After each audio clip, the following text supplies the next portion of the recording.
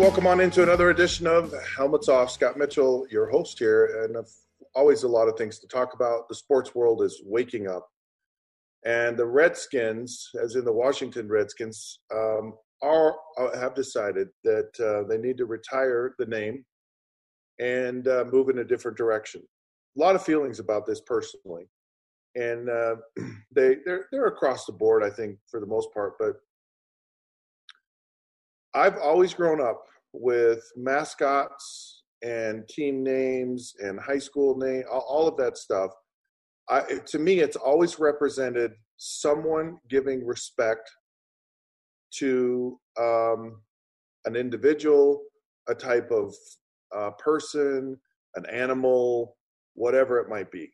And so I've always looked at it as not something that was meant to be demeaning, hurtful, or terrible. Any person who owns a business like an NFL franchise does not want to have a name that people despise. And they go, oh yeah, this is terrible. You know, I don't want to buy your product. I mean, that's basic business sense, right? You just don't do that.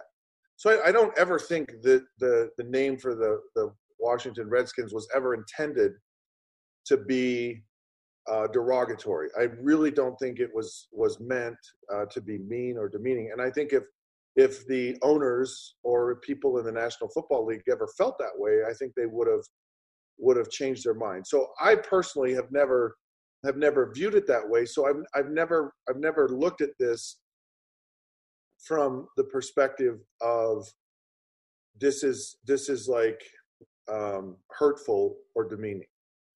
I've taken, like, you have all these trophies that are named after people, the Vince Lombardi trophy, or the Fred Biletnikoff trophy, the Dave Remington, the Davey O'Brien, the Walter Payton Man of the Year award, right? They were recognized from people who were like, look, I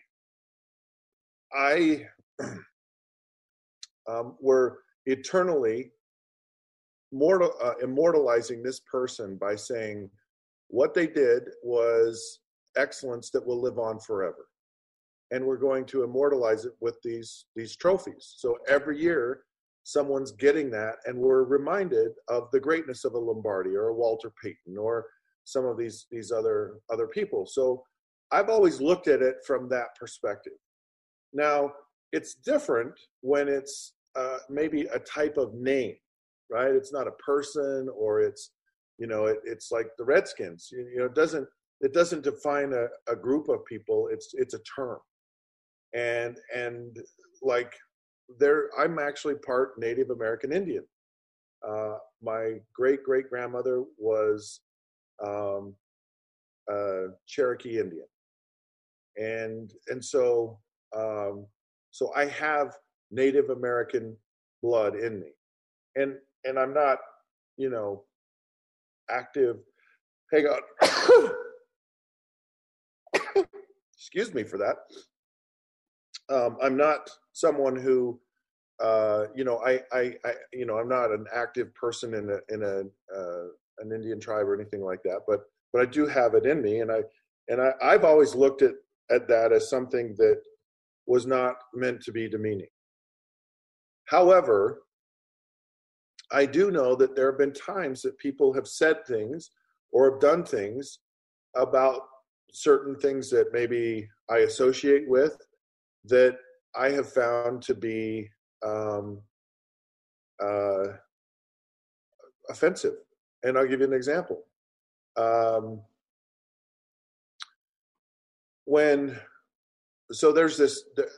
I'm a member of the Church of Jesus Christ of Latter-day Saints. A lot of people associate that with being a Mormon. And there's a very popular and very successful play on Broadway called The Book of Mormon. And it has a different look on my culture and the things that I personally hold dear to my heart. And I have never watched. I've seen excerpts from what I've watched. It's not something that I really, you know, am really looking to watch. And it does make you feel uncomfortable.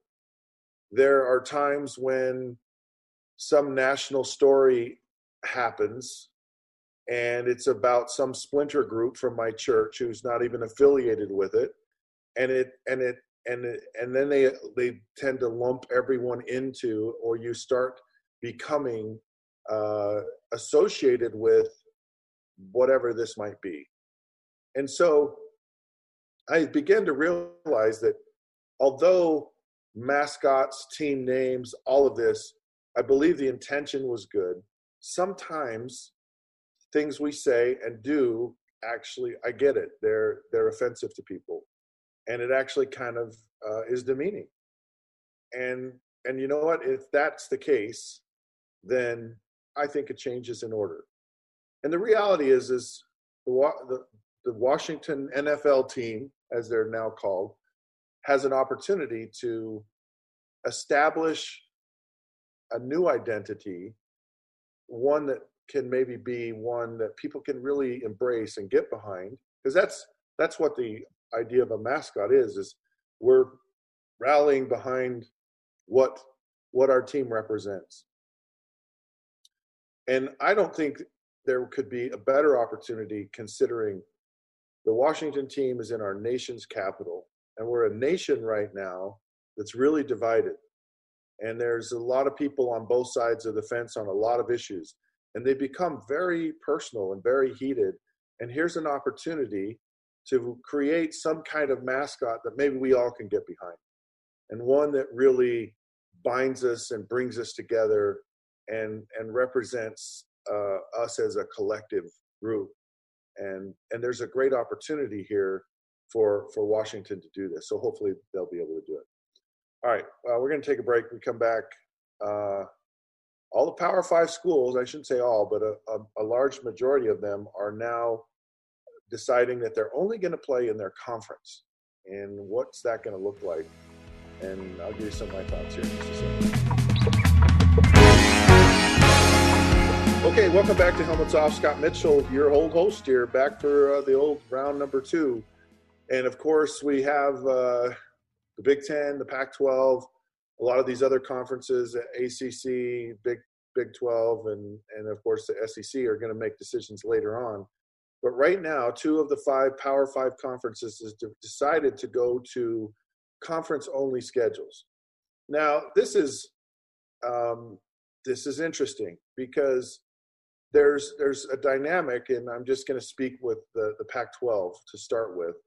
But there's some really deep, long, abiding rivalry games that are going to be affected by this, massively affected by this.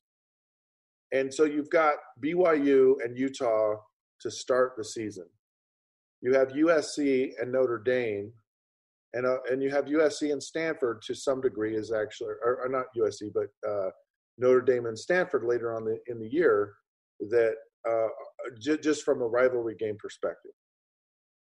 So that's a if you're a college football fan, I know here in the state of Utah, it's quite a big deal to actually have that rivalry game. It's usually been at the end of the year. Last year it was at the beginning of the year, and it was a really fun build up to the season to have that game. I personally am really disappointed that game's not going to happen this year, and it's kind of a sad commentary on what's happening as far as this conference only schedule. And so to me, just seeing those 2 games right now is certainly massively disappointed. And you have some schools like BYU, who's an independent, they've lost 5 games on their schedule. And that's scary. It's scary from a revenue standpoint. It's scary from just getting a sense of your season and your fan base, and potentially losing a portion of your fan base, but not a lot to look forward to in the fall. So that's kind of my first glance is these rivalry games. But then you have this these non-conference games that early on there were some big games in the Pac-12. You had Oregon, who was hosting Ohio State. That's huge. And that's early on. That's week 1 or 2 in the season. And here's an opportunity, because college football wants to have more inclusion. They need to have a national base of teams. The Pac-12 has kind of taken a hit in recent years as far as its relevance, and hadn't had a team in the playoffs in several years. And so here's Oregon that's emerging as one of the top teams in the conference, and they've got a chance to host Ohio State in Autzen Stadium in Eugene, which is incredible. So you're looking at this and you're saying, oh, this is just such a missed opportunity for college football, not only for what I've just described in the rivalry, but also you have this early on in the season, all the non-conference games are usually against easy opponents. And so the games are terrible early on in the year. But when you have a great marquee matchup like this early on in the year, it's one of the really good things to look forward in college football. And that's gone. And I hate that. And there's another game. USC was supposed to play Alabama in Dallas. And again, another early season game. And so with this whole conference only play, it dramatically minimizes what you're going to get as far as a product in college football. And it's really disappointing to see that. But what'll be interesting is kind of how these schools and how these teams decide to change and modify their schedule. Now, why are they doing this? And that, I think that's part of the question. You have to answer for yourself. But I think one of the main reasons is we have a situation in our country that's fluid. It's changing, I swear, multiple times in a day. And when it changes, it seems to be rather dramatic changes. They're not so subtle. They're kind of like, going to, hey, let's go out and let's socialize, to we're shutting down, we're closing everything down. Infection rates dramatically jump from, in some of these places, Florida, Texas, Arizona, that hadn't had issues early on. And even places like Utah, where I live, have had these dramatic increases. So these schools need to have flexibility. And it's a massive part of the flexibility to wait and see. And so if you think about this whole thing when it started, the number one objective here is to have a college football season. And you go through, well, what's the bare minimum that we could have and still have a college football season? And then what are all of the different scenarios to reach that bare minimum?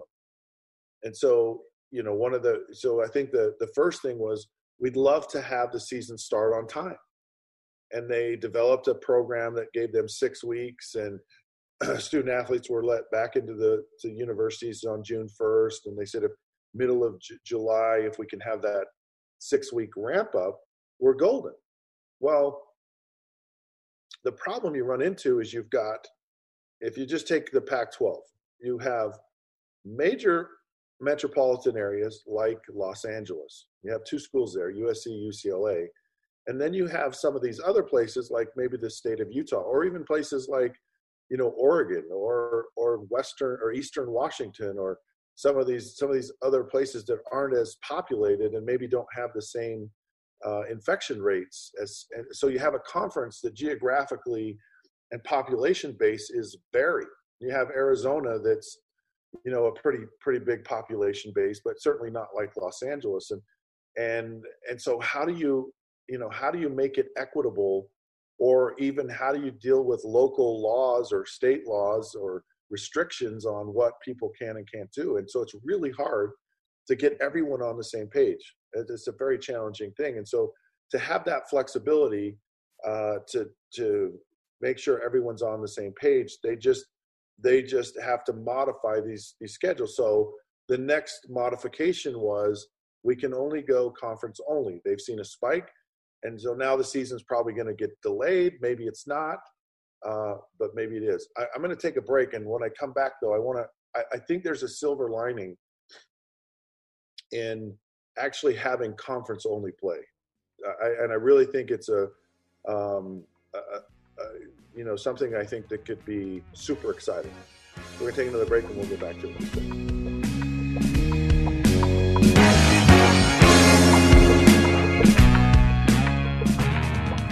All right, welcome back to Helmets Off, talking about some of the challenges or some of the maybe benefits of having a conference-only schedule. And of course, this is the next step in still trying to have a college football season. Is there was hope that they could start the season on time, and now it's, well, let's go conference only. But conference only doesn't necessarily mean you're only going to play a limited number of games. It could still mean that you could play your full slate of conference teams. So instead of in the case of Utah, where you're playing Montana State, Wyoming, and BYU, you could be playing now, instead of not playing Oregon this year, you could play Oregon, not playing Stanford, you could play Stanford this year. And basically, and it'd be a tough schedule, don't get me wrong, but a lot of these schools have decided that strength of schedule and scheduling some of these powder puff schools or guaranteed win type of schools for us it's not helpful. And a lot of schools, including University of Utah, because future schedules include Florida and some SEC schools in their schedule to say, hey, we've got to have good programs. Well, here's a year to kind of test that theory out. You're going to have an all Power 5 conference schedule.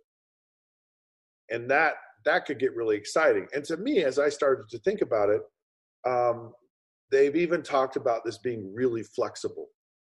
So you could maybe get all 12 of your games in the regular season, or maybe it's 11, or maybe it's 10, or maybe it's 9, whatever.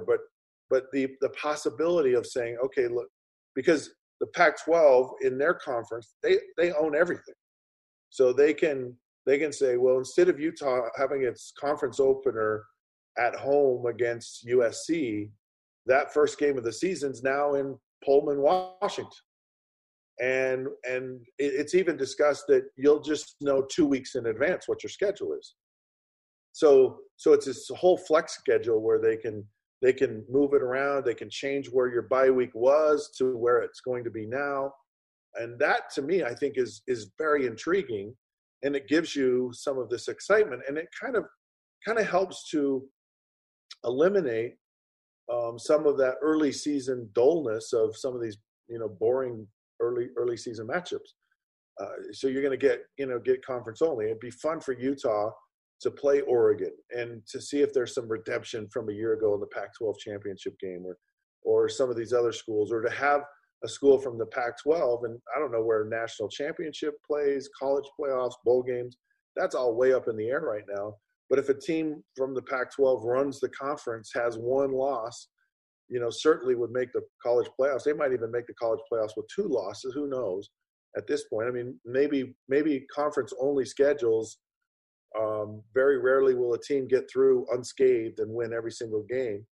And that may give you an idea, okay, some of these schools like Alabama that has 5 conference games and 5 cupcake games a year actually isn't as good as everyone thought they were. Needless to say, I just feel like this is this silver lining in all of this could end up being a really good thing. What's going to happen is it's going to change. This is going to this whole idea of just conference only may be modified. It may be changed. It could be better. It could be worse. All I know is that it will change, and it'll change dramatically because we're kind of living in an uncharted area. Fun to watch, fun to stay tuned into, and we'll see where it all ends up at the end of the day. Hopefully we'll be able to just even get the college football season played. All right, Helmets Off is now off. You can find helmets at we're on the internet somewhere. We're on Facebook at the Helmets Off podcast, Twitter at the Helmets Off Show. We're powered by KSL Sports. Until then, we'll catch you soon.